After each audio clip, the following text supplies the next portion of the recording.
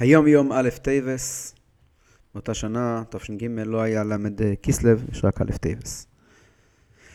והיום יום של היום ישנם שלושה מנהגים של ראש חודש, שהראשון שבהם לפחות לא נוגע באמת בראש חודש טייבס, כי הוא עוסק בימים שלא גומרים בהם תהלל, וראש חודש טייבס כן גומרים תהלל. אבל כנראה שהרב ריכז את כל ההלכות של ראש חודש ביחד בראש חודש הראשון שיש ביום יום, ולכן הרב הביא כאן את העניין הזה של את המנהג הראשון, למרות שהוא לא שייך דווקא לראש חודש טייבס. נוהגים אשר היוחיד מברך בהלל תחילה וסוף, גם בימים שאין גומרים בהם את ההלל. זה המנהג הראשון, תכף נעסוק בו. המנהג השני, הנוסח שאומרים הוא, יללוך הווי אלוהינו כל מעשיכו, בהשמטת תיבת על. לא על כל מעשיכו, אלא כל מעשיכו, וגם בזה תכף נעסוק. והמנהג השלישי והאחרון, כל התפילין מניחים קודם מוסף. אבל השיעורים לומדים אחר סיום כל התפילה. ונפרט. בנוגע לזה שהיוחיד מברך תחיל וסוף גם הם שגומרים את ההלל, זה חידוש גדול מאוד. בסידור כתוב ככה, רבינו זקן כותב, בימים שהם גומרים בהם את ההלל, יש לנהוג שהשץ לבדו יברך בתחילה ובסוף, והקהל ינוע אמן ויצאו בברכתו. רק החזן אומר בכל רם את הברוכה בהתחלה ובסוף, והקהל יוצאים אמן. ויוצאים ידי חובה. טוב, אז זה מדבר שמתפללים בציבור. מה קורה כשיש יוחיד? שאתה מתפלל לבד, אז לא כתוב מה לעשות. בסידור קופוסט, תוף קוף פי ג', כלומר בהדפסה של קופוסט, הדפסה השנייה של הסידור, כתוב בסוגריים, והיחיד אינו מברך לא בתחילה ולא בסוף, כך שמעתי מפי קודשו. כלומר, כותב ההגעה, לא ברור מי זה, שמע בעצמו, מאדמו"ר הזקן, שמי שמתפלל ביוחיד, לא מברך בכלל על ההלל בימים שלא גומרים את ההלל. כידוע, זה מחלוקת כל העולם. רוב העולם לא מברך על ההלל. אשכנזים נוהגים בדרך כלל שהחזן מברך. הפועל הרב כותב, ברור שהחזן מברך, הקהל כמובן לא, ומה עושה היחיד שהתפלל לבד לא ברור, ובהגעה בסידור קופוסט כתוב שהוא כן מברך. ברור שהסידור קופוסט לא מדבר על מצב שהוא יושב יחד עם הקהל, ויש חזן שבירך. הוא מדבר על יוחיד, הוא לא חולק על מה שנאמר קודם, אלא על יחיד שמתפלל בבית לבד, שמתפלל ביחיד, אז הוא כן אומר, אז הוא לא מברך, לא בהתחלה ולא בסוף. ככה היה נהוג אז, רק חזן, רק בציבור, יחיד בתוך הציבור לא מברך, ויחיד בבית גם לא מברך. כאן הרב כותב שהיחיד כן מברך. לא ברור האם היחיד כשיש ציבור או כשאין ציבור. כמה רחוק הולך החידוש? האם זה אומר שיחיד גם כשיחיד נמצא לבד, בלי חזן שיוציא אותו דרך ברכה, זה דבר אחד להגיד שהוא מברך תחילה בסוף. יותר חמור מזה זה להגיד שיש חזן ואומר ברכה ועדיין היחיד יכול לברך, זה כבר חידוש יותר גדול. בפשטות מה שכתוב כאן זה שהיחיד מברך תחילה בסוף זה נמצא ממש ביחיד, שהוא מתפלל ביחיד, ולא כחלק מהציבור. דבר כזה צריך לפרט. המקור של זה הרב כותב רשימו איסאי, אבל כבר נראה שברשים בסם בדיוק את העניין הזה יש טיפה שונה. אבל יש מכתב של הרב בעניין הזה, שמכתב הזה כתוב ככה, מכתב באיגס קדש, שמישהו שאל את הרב על השינוי, והרב עונה לו ככה, בשאלתו בנוגע לברכס הלל, שביום יום נתפס אחרת מאשר בסידור, הנה ידוע הכלל בעניינים כגונדה שנוהגים כנוסח אחרון. מובן זה הוא פשוט, שבעת עריכת היום הם ידעו והתבוננו בכתוב בסידור. כלומר, הרב אומר, אני יודע מה כתוב בסידור, ופרוש שיש פה שינוי. ואין לתמוה שבפועל נוהגים אחרת, ממה שכתוב בסידור, כי בכמה עניינים ישנם כגונדה, ומכמה טעמים ודאי ישנם שינויים כאלו. וכבר הודיעונו גם רבותינו זכרם לברכה, על דבר שינויים כאלו. ובבשר קס"ו בייז, שם כתוב, כנראה שהכוונה היא, לא מצאתי בקס"ו עמוד בייז, אבל אולי הכוונה דף ק"ל עמוד בייז, שם כתוב, אין למדים הלכה, לא מפי לימוד, לא מפי מעשה, שאמרו לו הלכה למעשה. צריכים לעיין בדיוק מה הרבי מתכוון. שצריך להיות במעשה דווקא אין שם. לא מספיק שכתוב הלכה, ואפילו שצריכים ממש לראות איך נוהגים הלכה למעשה, והמנהג לפועל זה שכן אומרים, ברוכה ביוחיד.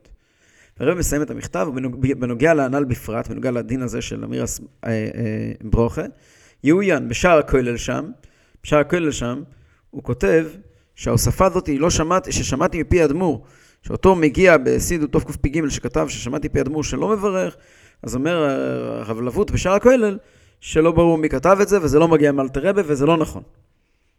ובספר פיסקי הסידור לרב נוי בתחילו סוי, שם הוא כותב מסורת בשם הצמח צדק, שתלוי ברצונו של המברך. אם המברך רוצה לברך, יברך, לא רוצה לברך, לא לברך. אנחנו רואים, אומר הרב באותו מכתב, שכבר כמה דורות שהדבר הזה הוא לא כזה ברור שלא מברכים.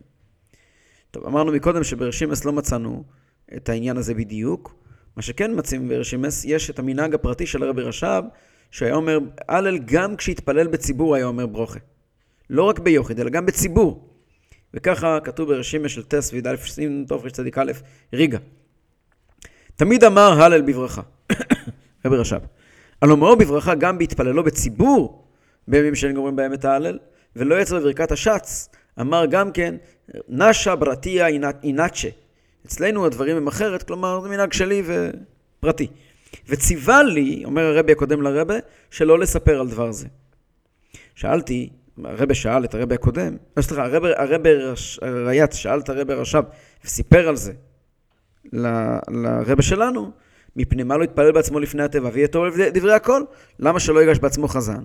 ואז הוא יכול להגיד ברוכה, והכל בסדר, אם רק אתה אומר ברוכה כזה עניין פרטי שלך, כדי לצאת מכל הספקות, תיגש חזן, ואז לא יש שום בעיה. ויענה, הרבי רש"ב ענה לרבי רייץ, מה לי לקחת הכל אף ומבוגן? למה אני צריך לסחוב את כולם על העגלה שלי, כלומר לקחת אחריות על התפילה של כולם?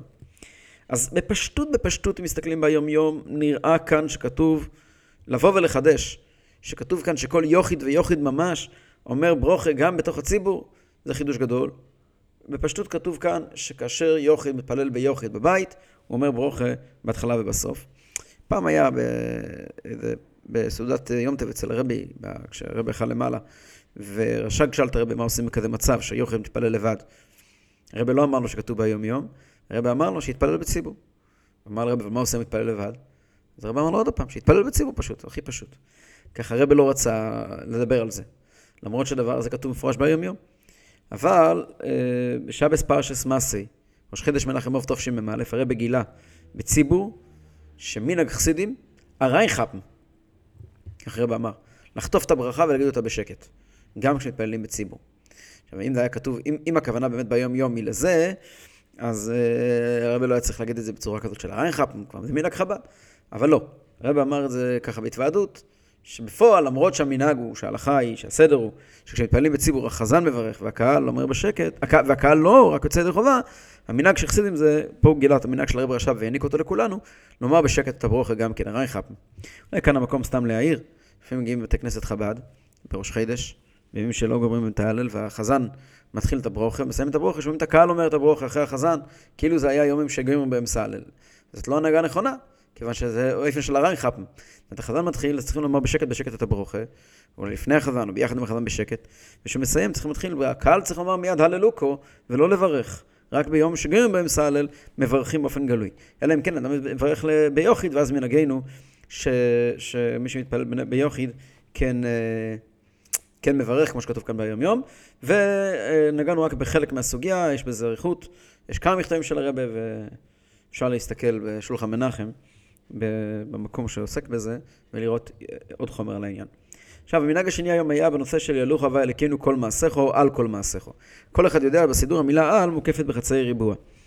והשאלה מה הנוסח באמת, מה אומרים? האם אומרים כל מעשיך או על כל מעשיך? וההבדל הוא גדול. אם אני אומר ילוך הווה אלוקינו על כל מעשיך, פירושו שעם ישראל יברך אותך, יעלל אותך על כל המעשים שלך. אם אני אומר ילוך כל מעשיך, הכוונה שהמעשים עצמם יברכו אותך. אז אצל הרבי, שוב פעם, מקור של זה ברשימס, והרבי כותב את זה ברשימס שלו מחג המצס תופשים בייז, ליל בייז חג המצס, והוא כותב שהרבי הקודם, הוא שם לב, בסוף הלל אינו אומר כל מעשיך. כן, הוא לא, אלא, הוא לא, שלחור הכוונה היא שהוא אומר כל מעשיך, והוא לא אומר על כל מעשיך, צריך להבין. והרבי בגודל של פסח גם כן, שיצא אחרי היום יום, הרבי מביא לזה נימוקים. והרבי כותב ככה בגודל של פסח, זאת אומרת, פה התגלה הדין, אבל הרבי ביאר אותו בגודל של פסח.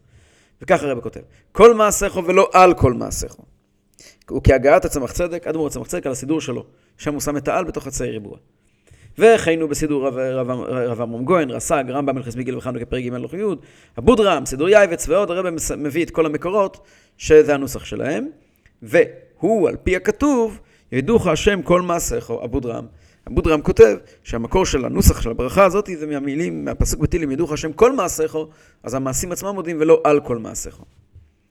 הרב ינקב לנדו כתב לרבי אחרי שהרבי הוציא את היום יום, שהוא יודע שהקבלה אצלו היא אחרת.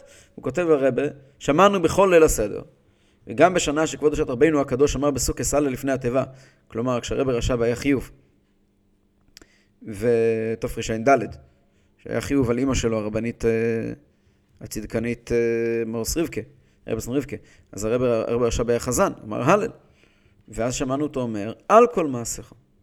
אז מה אתה אומר שאומרים כל מעשיך? והרבי ענה לו במכתב, ולפני הנשיאות, שבנוגע לזה, אז כל ההנהגות שהדפסתי בהיום נכנסתים על פי הוראת כבוד קדושת מורי וחמי אדמו"ר שליטה. וקודם ההדפסה היו עוד הפעם לנגד עיניו. ויש מהם שציווה להשמיט, באמרו שאינם הוראה לרבים. זאת אומרת, זה לא שהוא עמסה וי. בשתי הנ"ל, זאת אומרת, הדבר הזה ועוד דבר שהוא כותב לו שם, עוד הערה של הרב לנדו, ראינו גם כן, זה כמה פעמים את כבוד קדושת מורי וחמי אדמו"ר שליטה משמיט תיבת על. ואולי היו בזה שינויים, אולי בהתחלה כך היה, ואז השתנה המנהג, או שמילסדו לרמי על ידי נשכולו. כלומר, שאם יש דברים שבן אדם לא מחויב לזכור אותם, אז הוא לא דווקא זוכר אותם. ואני מחויב, אתה לא דווקא היית מחויב, ולא דווקא זוכר נכון. אגב, אפשר להסתכל, יש ספר שנקרא יגוי סידור רבינו הזוקן, שהרבא כתב, זאת אומרת, התגלה לאחרונה, כל מיני עבודה של הרבא על להכין את הסידור לדפוס, ושם יש שאלות לברר אצל הרבא הקודם, ואחת השאלות הוא כותב לעצמו לברר בנוגע לעל, אבל שם לא כתוב מה הבירור בפועל. המנהג האחרון היה שמניחים את התפילין, את כל התפילין. לפני מוסף, את השיעורים לומדים אחרי סיום כל השיעורים. מה הכוונה? בהיום יום ליוטס מנחמוב כתוב שמה השיעורים, מה לומדים בכל אחד מזוגות תפילין, יש 4 זוגות תפילין, רש"י, רבנותם, שמשה רבה ורייבד, ומה לומדים, מה מהם לומדים טילים, מה מהם אומרים חומש, וכן הלאה. טילים לכאורה שייך לאחרי כל התפילה, אבל חומש אז כן, גם טילים. בכל אופן, אז כתוב בהלוכה שאחרי מוסף, שבמוסף אסור ללבוש תפילין, מכיוון שאומרים כסר ייתנו לכו, ואי אפשר, אם ייתנו לכו, אז איך אני עם הכתר של התפילין עליי, אבל לא ברור האם מה עושים רבנותם, שמשה רבה ורייבד, אם אפשר להניח אותם אחרי התפילה. וכאן כתוב שהמנהג הוא שאת הכל מניחים לפני מוסף. אלא שהמנהג שאומרים שיעורים בתפילין זה מבטרים, אומרים טילים וחומש אחרי התפילה. זה אומרים אחרי התפילה, בלי תפילין. במקור של זה בראשים ממרין בד, תופש צדיק ד' ושם הוא כותב ככה. בראש חידש מניחים כל התפילין קודם מוסף, וכל השיעורים למד אחרי התפילה בטלית. בראש חידש הידמוש מוסיד מדייק את פעמים מוסף קודם תפילת מנחה, בראש חידש דווקא.